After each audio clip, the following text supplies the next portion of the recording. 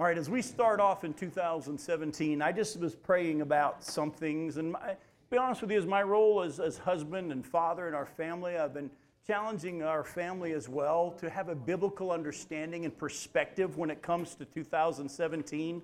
We're at a really interesting time in the life of our family because of the fact of the age of our kids, and we're about to possibly move into that empty nest. As you know, they never fully leave. But at the same time, we're actually going to have 4 graduations this year. We only have 3 kids.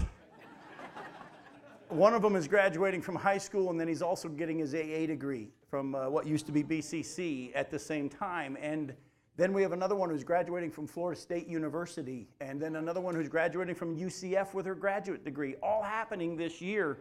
Yet at the same time, in the midst of all this that's going on, we have a house full of what's next? Because, as you know, just because you get your degree doesn't mean that you're done. And they're looking for, of course, husbands and jobs, and what does God have in store? And of course, for my wife and I, life is changing as our role with our kids is changing. And so personally, and I just want to challenge you to do this on your own, we've been as a family really meditating on Psalm 37. We're not going to turn there tonight, but Psalm 37 really deals the whole chapter with not fretting because of the evildoers and having a biblical understanding of what is to come and how to look at the world and what goes on around us. And then at the same time, through that, 2 things came out. One that I had prepared to share with you, and one actually somebody texted to me this afternoon and said, hey, you need to share this at your Bible study. And they had probably had no idea that I was actually going to do it. Because half the time when people send me stuff, it goes in the trash, especially if you email me something that says you now have to pass it on to 10 people or you don't love Jesus.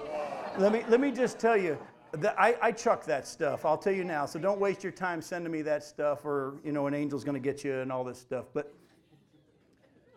the main thing I'm going to ask you as we get ready for 2017 is this. How many of you know exactly what's going to happen this year? None of us. None of us do. And let me ask you another question. How many of you can honestly tell me you'll be excited about everything that God does in this coming year? We got to be honest. We struggle with that sometimes. And this life of trust and faith and obedience is hard. One of the things that was sent to me today, I want to read to you. And it started to become something that just tonight my wife and I started talking about in our family. It says, one Sunday morning at a small southern church, the new pastor called on one of his older deacons to lead in the opening prayer. The deacon stood up, bowed his head, and said, Lord, I hate buttermilk. The pastor opened one eye and wondered where this was going. The deacon continued, Lord, I hate lard. Now the pastor was totally perplexed.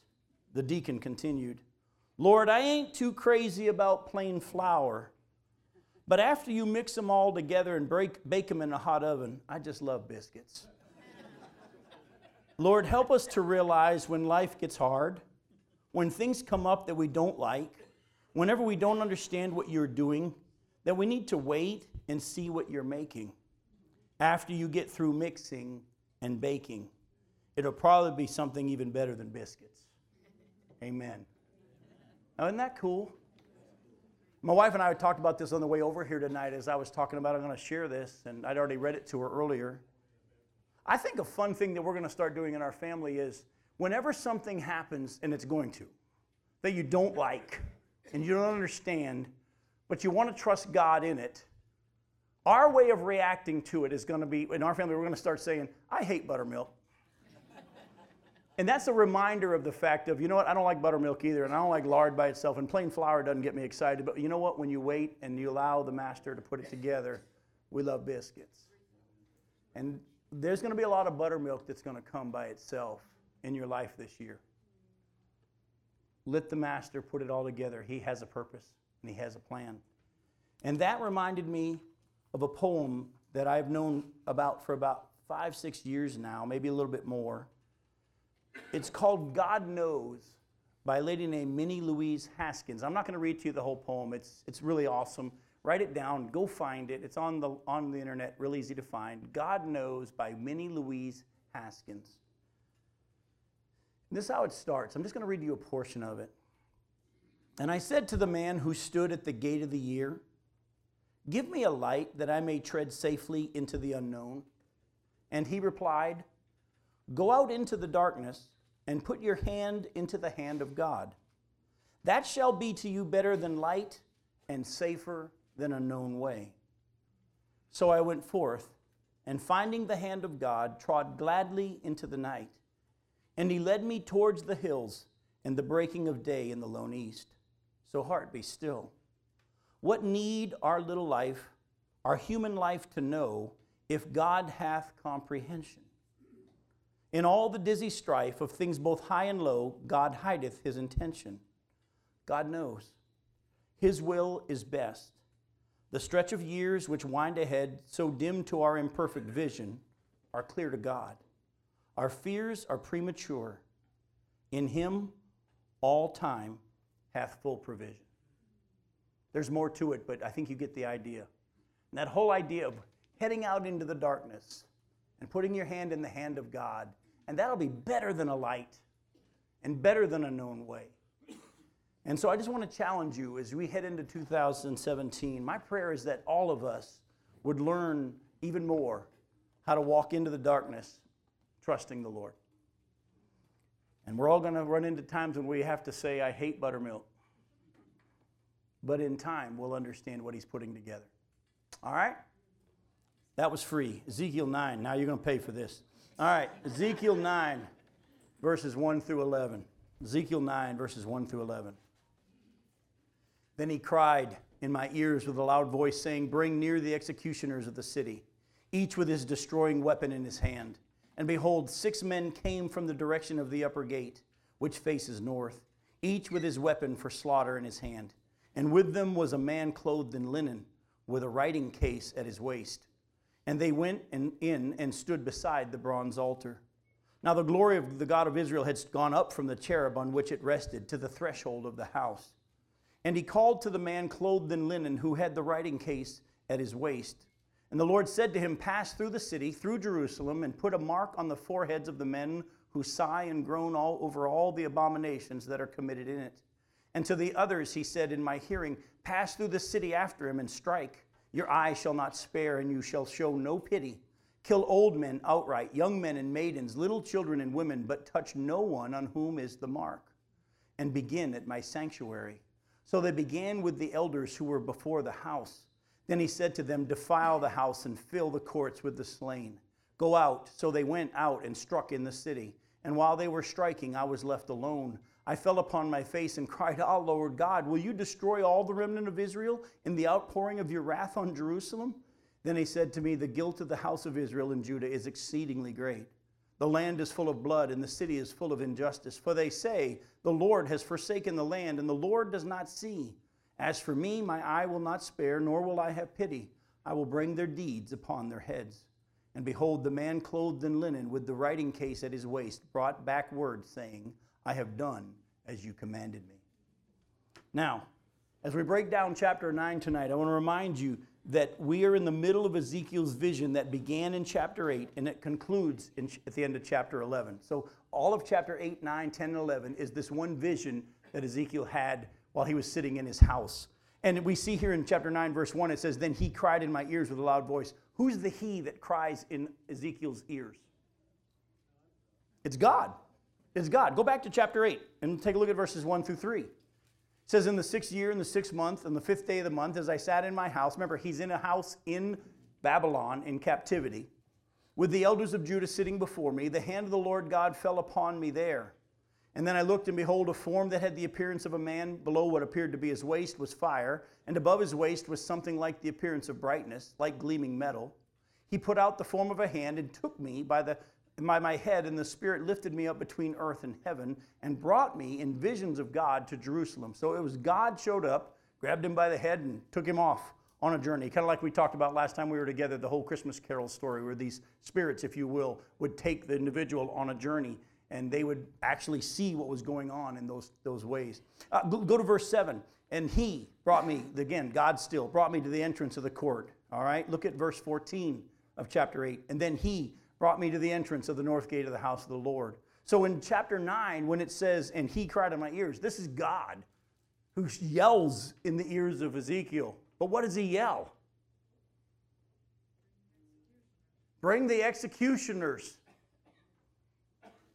I'll tell you, I don't know about, to even hear God speak in the first place would probably scare most of us to death, right?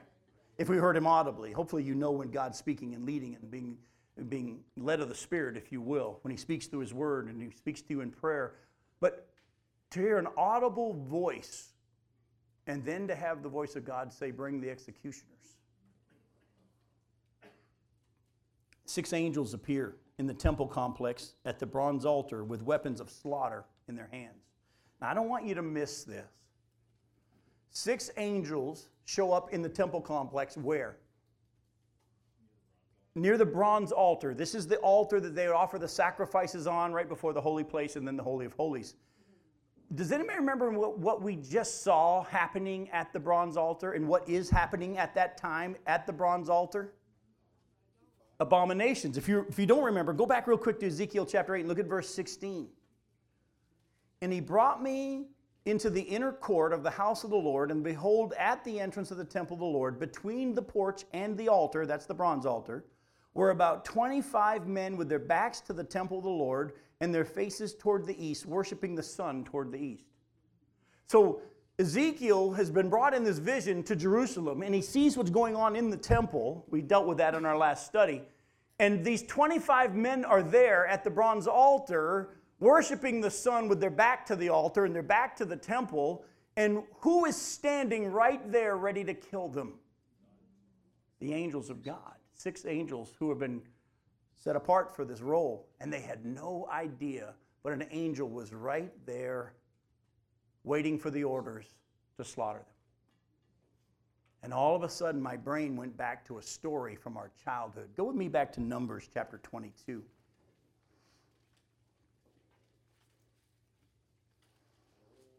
Numbers chapter 22, we're going to start in verse 22. Remember the story of Balaam?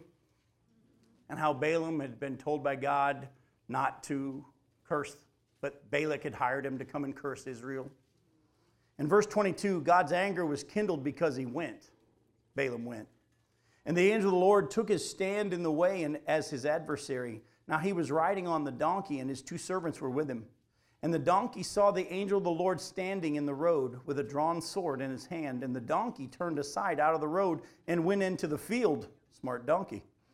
And the Balaam struck the donkey to turn her into the road. And then the angel of the Lord stood in a narrow path between the vineyards with a wall on either side. And when the donkey saw the angel of the Lord, she pushed against the wall and pressed Balaam's foot against the wall. So he struck her again. Then the angel of the Lord went ahead and stood in a narrow place where there was no way to turn, either to the right or to the left.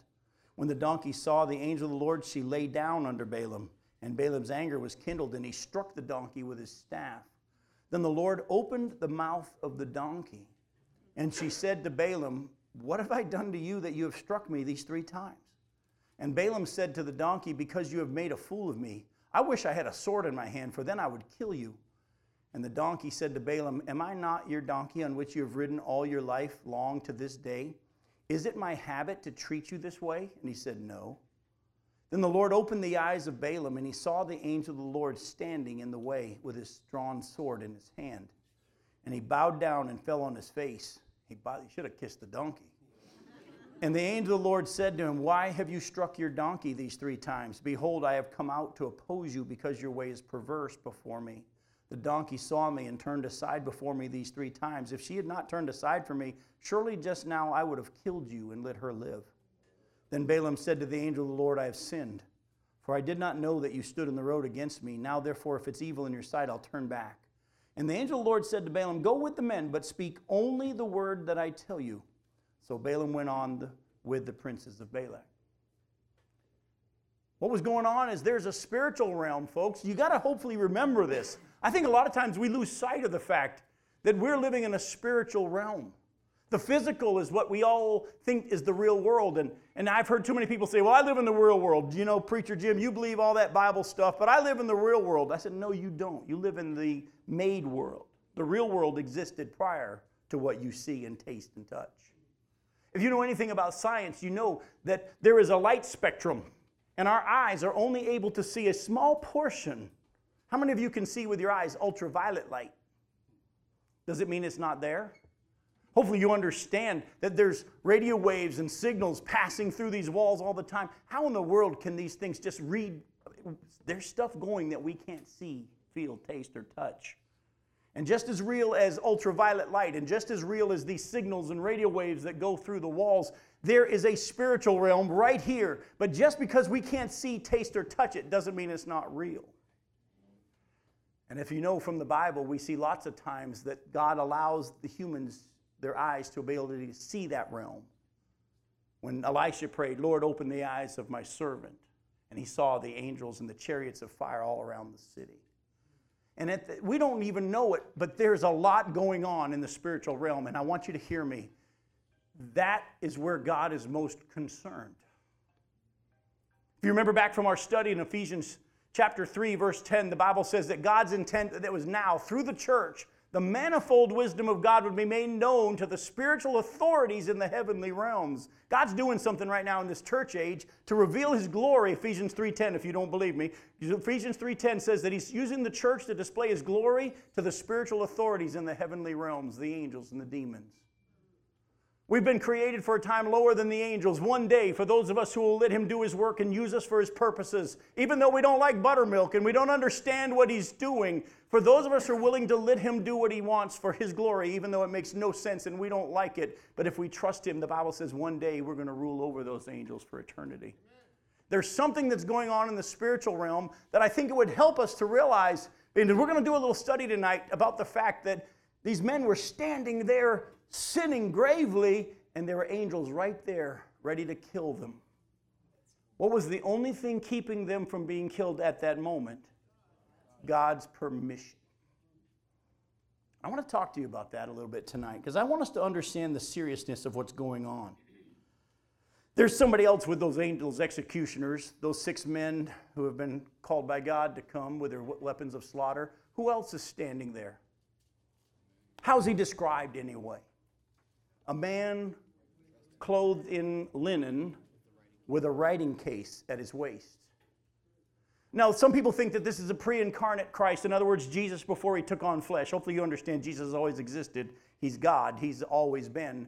But before He took on flesh, some people think that this is Him. I'm not so sure. I'm not going to waste my time arguing over whether or not it's Jesus, because to be honest with you, I don't think you can prove it. But here's the deal. Whoever it is, it's a person of power and authority. The linen, the clothed in linen is a picture of that. But this individual was told, before the executioners go and kill people, I want you to go and mark the foreheads of everyone in the city who's grieved over what's going on in the city like I am. And the angel goes through and marks the heads of all these people. And again, this is why when I taught the book of Revelation, I kept trying to stress to you, if you had read the Old Testament, the book of Revelation would have never seemed confusing or scary, because over 3/4 of the book of Revelation is just a compilation of what the Old Testament's been preparing us for. And all the way through the Scriptures, you'll see this spiritual realm work of God setting apart and marking those who are His, who trust Him, and those who are set for destruction. We're not going to turn there, but you can write it down and look at it later on. You remember Exodus chapter 12 with the nation of Israel and the institution of the Passover, and how God had prepared things and set things up to the point that He knew Pharaoh would say no, and He brought his last plague, and He said, I'm going to kill the firstborn of everyone, man and beast. But the Jews were set apart to be spared, but they had to, by faith, take that spotless lamb, welcome it into their house on the 10th day of the month, and the 14th at twilight they were to kill it, and they were to take the blood and what? Put it on the doorposts of the house. And when the death angel passed through, that mark told that death angel, don't kill the firstborn in this place.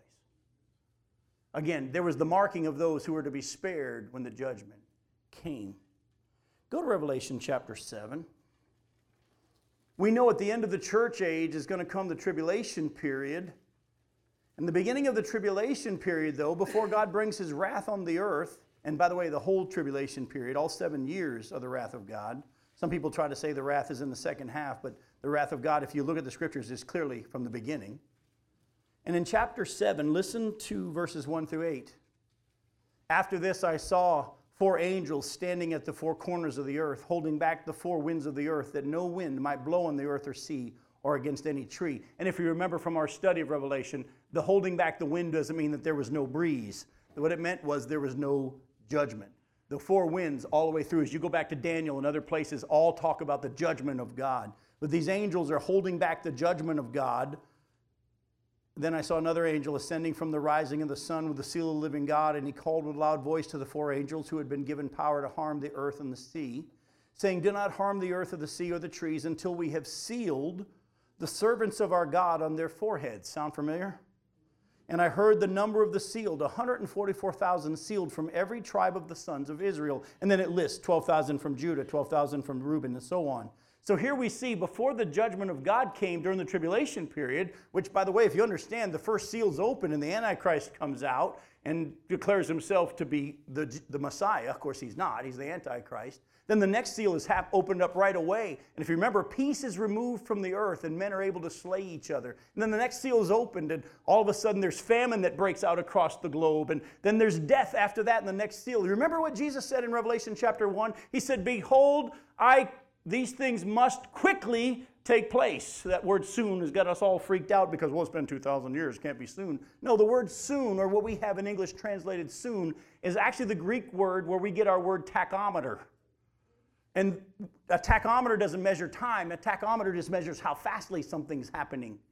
These things in the book of Revelation are going to quickly happen. When they do, boom, boom, boom, boom, boom, it all starts to happen. And during the tribulation period, there are these angels who have been given permission to harm the earth and the sea and the trees and everything, and even humans, as you're going to see in time. But they're not allowed to do that during the tribulation period until what?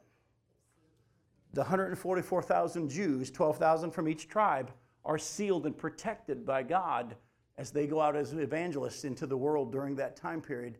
They are sealed and protected before all this judgment is allowed to take place. Go to Revelation chapter 9. Look at verses 1 through 12.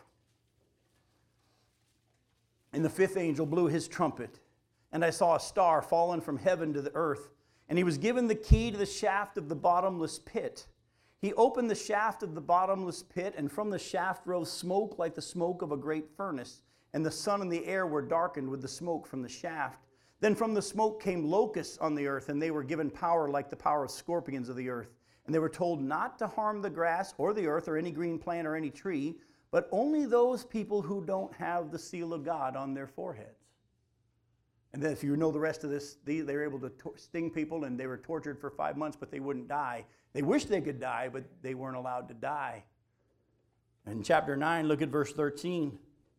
Then the 6th angel blew his trumpet, and I heard a voice from the 4 horns of the golden altar before God, saying to the 6th angel who had the trumpet, release the 4 angels who are bound at the great river Euphrates. So the 4 angels who had been prepared for the hour, the day, the month, and the year were released to kill 1/3 of mankind. I don't know if you caught this yet or not, but in Ezekiel, we see what we would call angels stepping forward to do the killing. During the tribulation period, God uses demons. In chapter 9, where do these demons come that torture everybody? They come from the bottomless pit, the abyss, the place of torment for those angels who left their position. We see here these 4 angels who are bound at the great... If they're good angels, they don't need to be in chains, folks. Oh, by the way, did anybody catch the fact that that day has already been set? There's nothing holding it back but God's timetable. It's all on schedule. And at that point, they're going to be released to kill 1/3 of mankind. Oh, they won't be able to kill the ones who have the mark. Yes? Verse 15. Of chapter 9? Yes. It tells you that God has got everything planned right to a T. He sure does. It's by the hour, Yep. minute, the day. I'm so glad you brought that out, Fred. He's got everything. I don't know if you didn't hear Fred. God's got everything planned out to the hour, the minute, the day. Do you understand that when Jesus walked through Jerusalem while they were dragging him as he carried his cross, everything was right on schedule? Even his falling to the ground, and he was still on the cross at the exact hour. He was killed at the same moment that the Passover lambs were being killed. When everything looked out of control, everything was orchestrated to the minute.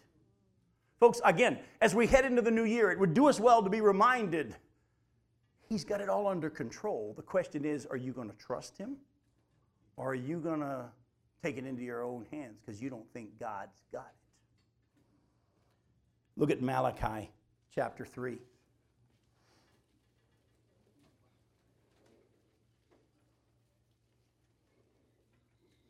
Some of you might not have known your Bible had the book of Malachi. It's the very last one in the Old Testament there. Malachi chapter 3. There's a lot of really cool stuff, but I want you to look at verse 16 through 18. Malachi chapter 3. Look at verses 16 through 18. It says, Then those who feared the Lord spoke with one another. The Lord paid attention and heard them. And the book of remembrance was written before him of those who feared the Lord and esteemed his name.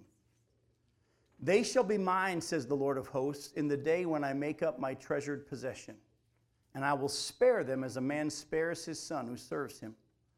Then once more you shall see the distinction between the righteous and the wicked, between one who serves God and one who does not serve him. Those who feared the Lord talked with each other, and God took their names down. Folks, God knows who are his.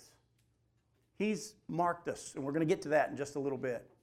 But I want you to be reminded when it looks like everything's out of control and we sometimes feel like saying, God, where are you? God, do you know? He knows. He knows. And he's keeping track. It's interesting, there's a story in the book of Acts where these guys try to cast out demons when they don't know Jesus personally, who has the only authority to remove a demon.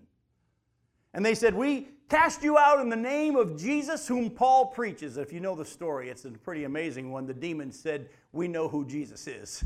And we've heard of Paul. Who are you?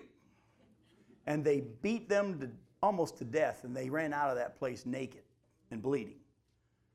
How come the demons weren't afraid of them? Because they weren't his. They, of course, knew who Jesus was. They knew who Paul was. Remember when Job, in the book of Job, we see in chapters 1 and chapters 2, that when the angels appear before God, and Satan has to come with them, because he's an angel that was created as well, even though he lost his position. And God says, what you been up to? And of course he says, been going to and fro throughout the earth. And if you remember from 2 Peter, he goes to and fro throughout the earth looking for someone to devour. And God says, how about Job? And what does Satan say? You've got this hedge to protect. I can't touch him. I want to talk to you tonight about the fact that I don't think many of us really understand how protected from the evil one and his minions we are now that we're in Christ. I want this to be burned into your brains. That if you are in Christ and Christ is in you, there's no better seal. I mean, there's one thing to have a mark on your forehead. It's another thing to have Jesus himself living in you. And that's what the demons see. Go to Ephesians chapter 1. I want you to look at verses 13 and 14.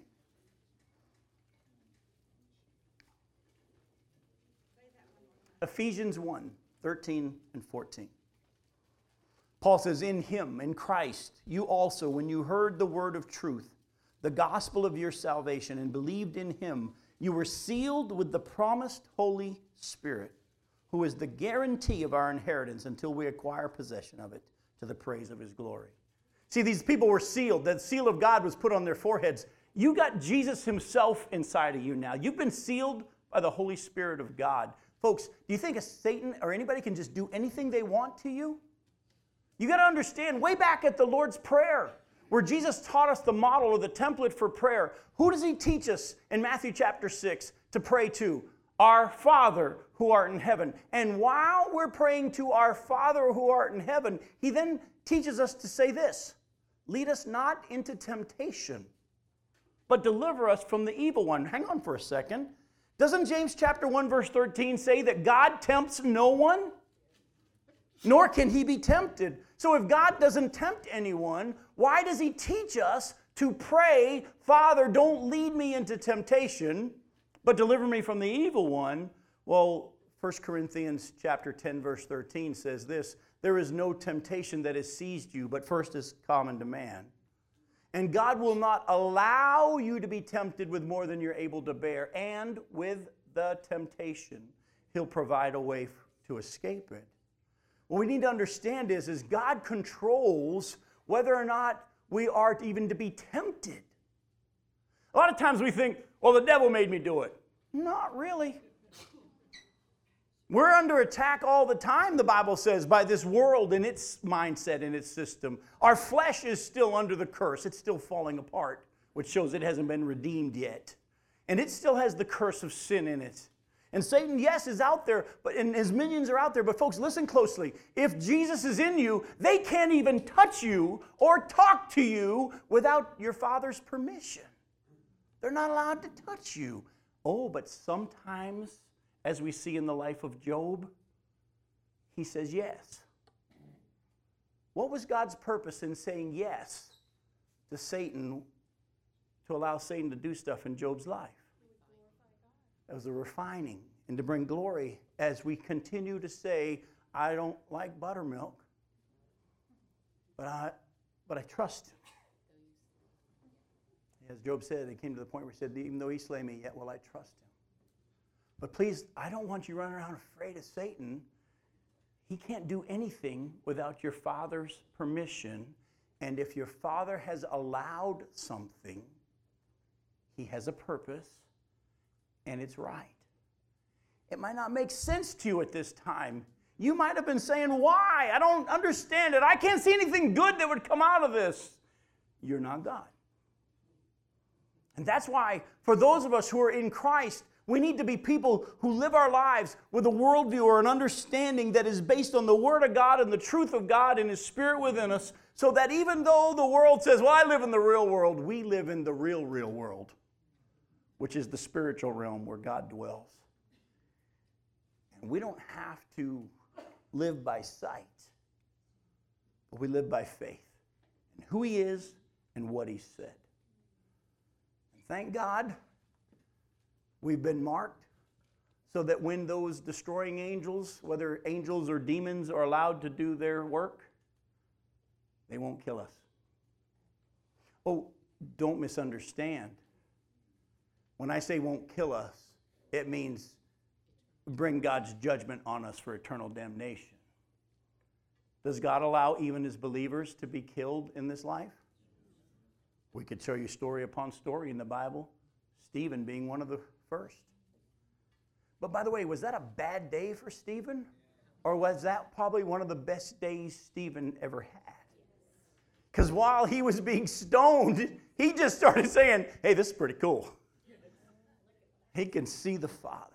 And he saw Jesus standing at the right hand of the Father, welcoming him. And he passed from what we call the real world to the real world. Folks, if you're in Christ, pray that God develop in you. Go to Psalm 37 like I told you before. Spend some time letting that whole chapter be resonating in your heart so that truth of that whole chapter teaches you how to live this year in faith. Because I too can't tell you what's going to happen. But I can promise you most of it probably won't be comfortable. But He'll be there and He'll walk you through it. And He's got you and He's good. And you've been marked with the best seal. We're still in a battle, even though we've been sealed by God. Because like I told you, He taught us to say, lead us not into temptation. But in other words, Father, you control whether or not that stuff's going to happen. And my request is, please don't do it. But if you do, deliver me from the evil one. By the way, was Jesus ever tempted? The Bible says He was tempted in every way, wasn't He? Oh, by the way, if you go back to Matthew chapter 4, you'll remember right after His baptism, when the Spirit of God spoke in an audible voice and said, this is my beloved Son in whom I'm well pleased. What happened right after that? He was led of the Spirit into the wilderness to be tempted and tested. So if that's going to happen to Jesus, don't you think he's going to walk you through some stuff this year that's going to be uncomfortable? And make you ask a few questions yourself? He's got a purpose. And you may not like buttermilk, and you may not like lard, and you might not like flour by itself. But if you let him do his work, he's mixing it right now.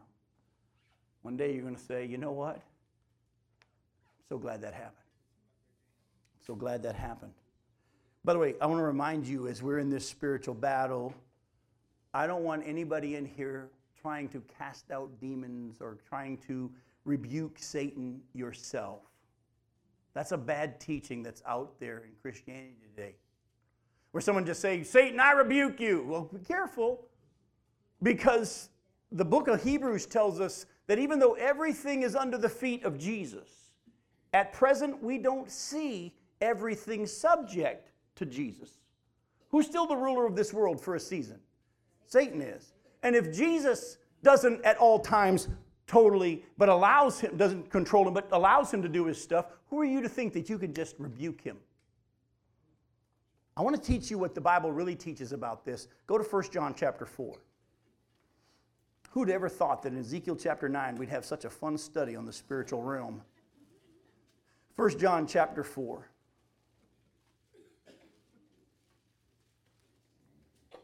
Look at verse 4. 1 John 4:4, little children, you are from God and have overcome them. For he who is in you is greater than he who is in the world. Are you greater than he who is in the world? No. He who's in you is greater than he who's in the world. In Ephesians 6, if you were to go back and take a look at Ephesians 6 verses 10 through 18, but because of time I need to keep moving. In Ephesians 6 verses 10 through 18, it talks about how we don't wrestle against flesh and blood, but against spiritual authorities in the heavenly places, forces of evil in the heavenly places. And we're to put on the armor of God. And all those parts of the armor of God taking care of us, His Word, His truth, all these things. But I want to take you to James chapter 4. And I want you to learn to read the whole verse when you memorize it. Because if I were to ask most people to quote this verse, many of you would leave half of it off because you've memorized it only half. You see, most of us, if I were to start the James chapter 4 for you, James chapter 4 verse 7, and I were to start it and say, resist the devil and what? The problem is we've all learned to quote it, but that's not what the verse says. Look at the verse. Verse 7 says, submit yourselves therefore to God. Resist the devil and he'll flee you. Folks, if you resist the devil on your own, you'll end up like Eve. Eve had a little bit of truth, didn't she? I mean, she knew what God had said, either from God himself or from her husband passing it on to her. And she tried to resist him herself, and she even tried to speak truth. And he won. He tripped her up. He twisted things. I'm going to put it this way. It's a pun. I love it. She bit. She bit. And let me just tell you right now, those of you who think you're strong, even though Jesus is in you, if you don't know how to let the Spirit of God fight the battle, and put on the armor of God, and submit yourself to God, and rest back in God, and you're resisting the devil through Jesus being within you, you're going to lose when you try to fight temptation on your own. You can't rebuke Satan, but you can back up into the big robe of the one who's greater. And when he sees him, he ain't sticking around. What happened when Jesus walked up to this man who had a legion of demons? I mean, a lot of demons. What did the demons say when they saw Jesus walk up? They said, we know who you are. Have you come to send us to the abyss before the appointed time? Please don't send us there now. They were afraid of Jesus. Kids would run up and jump in his lap. What was there to be afraid of? Oh, the demons know who he was. They know who he was. They understood in the same way. Live your life this year understanding nothing. If you're in Christ, and that's the big key. If you're in Christ and Christ is in you, I didn't ask if you prayed a prayer or whether you were baptized.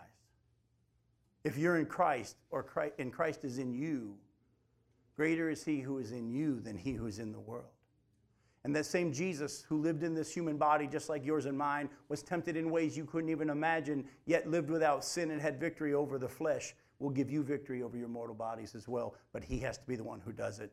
And that's why daily we have to lay our flesh on the altar and say, Lord, you take control. That's why daily we have to renew our minds. And thank God, daily his mercies are new every morning. But folks, it's time that Christians understood who we really are in Christ. And we lived with less fear. We stopped thinking that God forgot us or that God doesn't know. The Bible's shown us he's taking names. He's marking. I love how Adrian Rogers points out in the book of Revelation, we see in chapters 2 and 3, Jesus' letters to the churches, he says, I'm going to give you a new name. Yet when Satan comes on the scene, the Antichrist gives everybody a number. Adrian Rogers said years ago, Jesus will give you a name. Satan's just going to give you a number. I could keep going, but we got to get some more done here tonight. Go back to Ezekiel. I think that's the book we're studying. Chapter 9. You may not have noticed it, but in Ezekiel chapter 9, verse 3, the Holy Spirit begins to leave the temple. I don't know how many people caught that. And if you didn't, that's okay. I want to show you. Chapter 9, verse 3, the Holy Spirit begins to leave the temple. Look at what it says in verse 3. It says, now the glory of the God of Israel had gone up from the cherub on which it rested to the threshold of the house. Remember, when the Spirit of God, I'm going to show you real quickly when it happened. When the Spirit of God came to indwell the tabernacle, the temple when Solomon had built it, and his glory filled the house, it came to rest on the cherubs, which is on the Ark of the Covenant. You remember, it had 2 cherub on each end, and they had their wings outstretched, and the glory of God would sit there. At this point, the glory of God moves from above the ark to the threshold of the temple. So let's take a look at, because there's something here that's pretty cool. Go to 1 Kings chapter 8. 1 Kings chapter 8. Look at verses 1 through 11.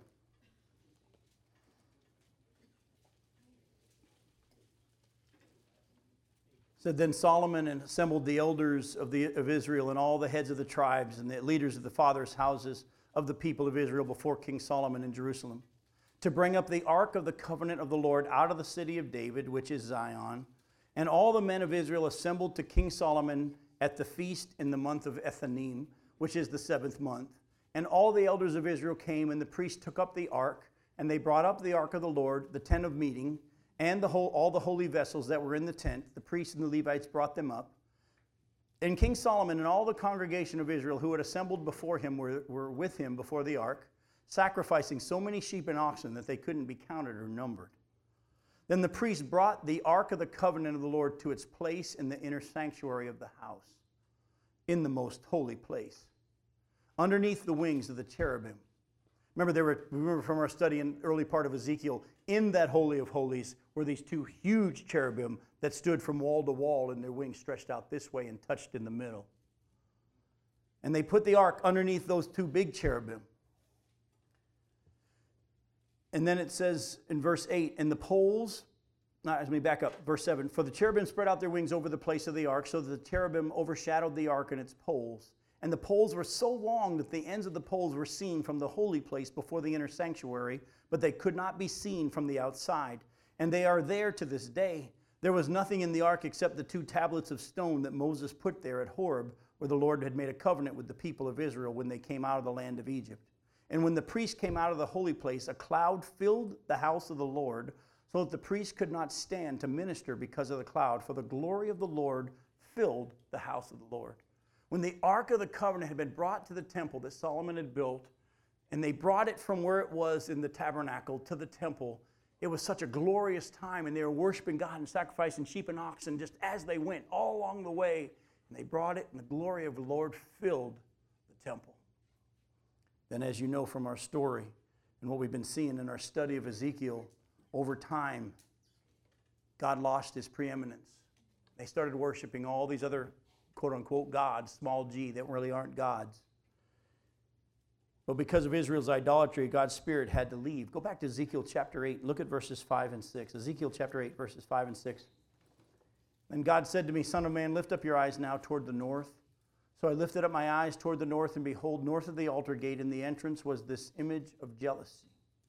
And he said to me, Son of man, do you see what they're doing, the great abominations that the house of Israel are committing here, to drive me far from my sanctuary? In chapter 9, verse 3, we see that the Spirit of God, the glory of God that was there under the big cherubim and above the wings of the cherubim on the ark, moved from there to the threshold. Go to chapter 10 and look at verses 4 and 5. And the glory of the Lord went up from the cherub to the threshold of the house, and the house was filled with the cloud, and the court was filled with the brightness of the glory of the Lord. God's glory now moved not only from the threshold, the glory then moved to the eastern gate of the temple complex. Go over to chapter 10, look at verses 18 and 19. Then the glory of the Lord went out from the threshold of the house and stood over the cherubim. By the way, these cherubim aren't the ones in the temple anymore. We'll get there when we get to chapter 10, when we come to that next part in the study. But remember, as he gets to the threshold, the cherubim that he had seen, remember Ezekiel saw the cherubim in chapter 1 at the beginning in his first vision, and they had the whirling wheels, and wherever they went, and the Spirit of God was above it. These cherubim show up at the threshold of the temple, and the glory of God moves to above those cherubim, the real cherubim, not just the gold ones that were images of it. The glory of the Lord went out from the threshold of the house and stood over the cherubim, and the cherubim lifted up their wings and mounted up from the earth before my eyes as they went out with the wheels beside them. And they stood at the entrance of the east gate of the house of the Lord, and the glory of the God of Israel was over them. So we've seen now that the glory of God moves from the cherubim over the ark to the threshold. The real life cherubim show up. He gets on top of them, and they go to the eastern gate. And then they leave through the eastern gate. The glory of God leaves through the eastern gate to the Mount of Olives east of the city. Go to chapter 11. Look at verses 22 through 23. Then the cherubim lifted up their wings with the wheels beside them, and the glory of the God of Israel was over them. And the glory of the Lord went up from the midst of the city and stood on the mountain that is on the east side of the city. So the glory of God leaves the Holy of Holies, goes to the threshold of the temple, gets on the cherubim, goes out the eastern gate, and goes to the Mount of Olives east of the city. Now, some of you may not grasp this yet, but I'm going to show you that the book of Ezekiel is going to show us, and I'm going to look at it tonight just a little bit, and we'll get into it in more detail when we get to that chapter.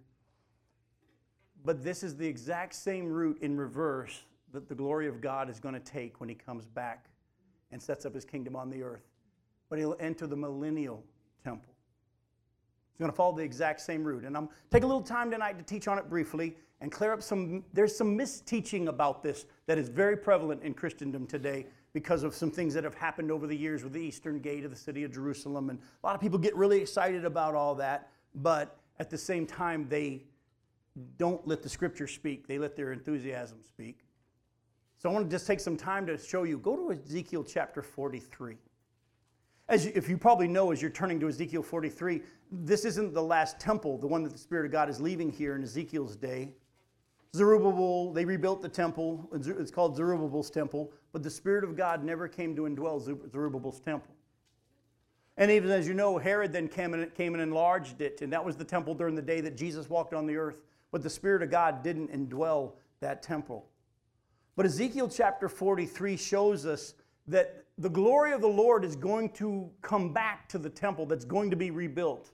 It's going to be the temple during the millennial kingdoms. Now, some people say, Jim, is this the temple that's going to be the temple that the Antichrist steps into? Don't know. I lean toward possibly not, because he's going to desecrate that one. But at the same time, if it is, it's going to have been cleansed, and maybe that's the whole reason for those extra days in the Daniel chapter 12, because we see that there's 1,260 days from the midpoint of the tribulation until the end. But then at the same time, Daniel tells us in chapter 12 at the very end that there's 75 more days there, and what is the purpose of that? Maybe that's the cleansing of the temple so that Jesus can come back and live in it. I don't know. But anybody tells you they do, they're lying to you. They don't know.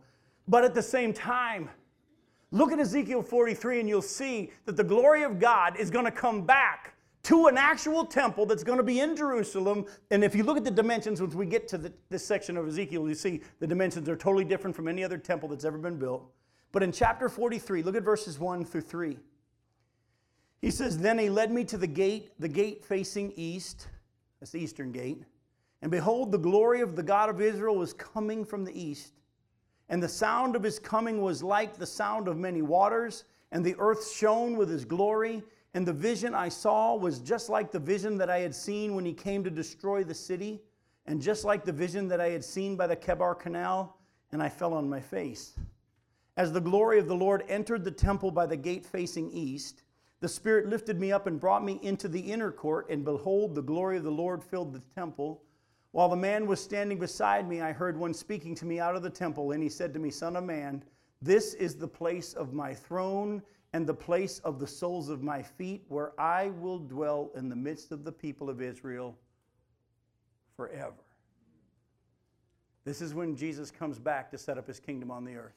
And the glory of God is going to come back from the east, from the Mount of Olives. If you know the prophecies from the book of Zechariah, Jesus' feet are going to step on the Mount of Olives. It's going to split in two. He's going to then go through the eastern gate into the temple. In the same way that the Spirit of God left, he's going to come back that same way into the Holy of Holies. It's going to be an amazing day. And you're all going to be there to see it. You're all going to be there. If you're in Christ and Christ is in you, you're going to be with him when he comes back. We're all going to come back with him and we're going to see it. It's going to be an amazing day. And here the prophecy is. Now, let me just take a brief second in the time we have left tonight because I want to let you guys go. I want to just clear up something briefly. We'll get into more detail when we get to chapter 44, which I think will be about 2018, 2019.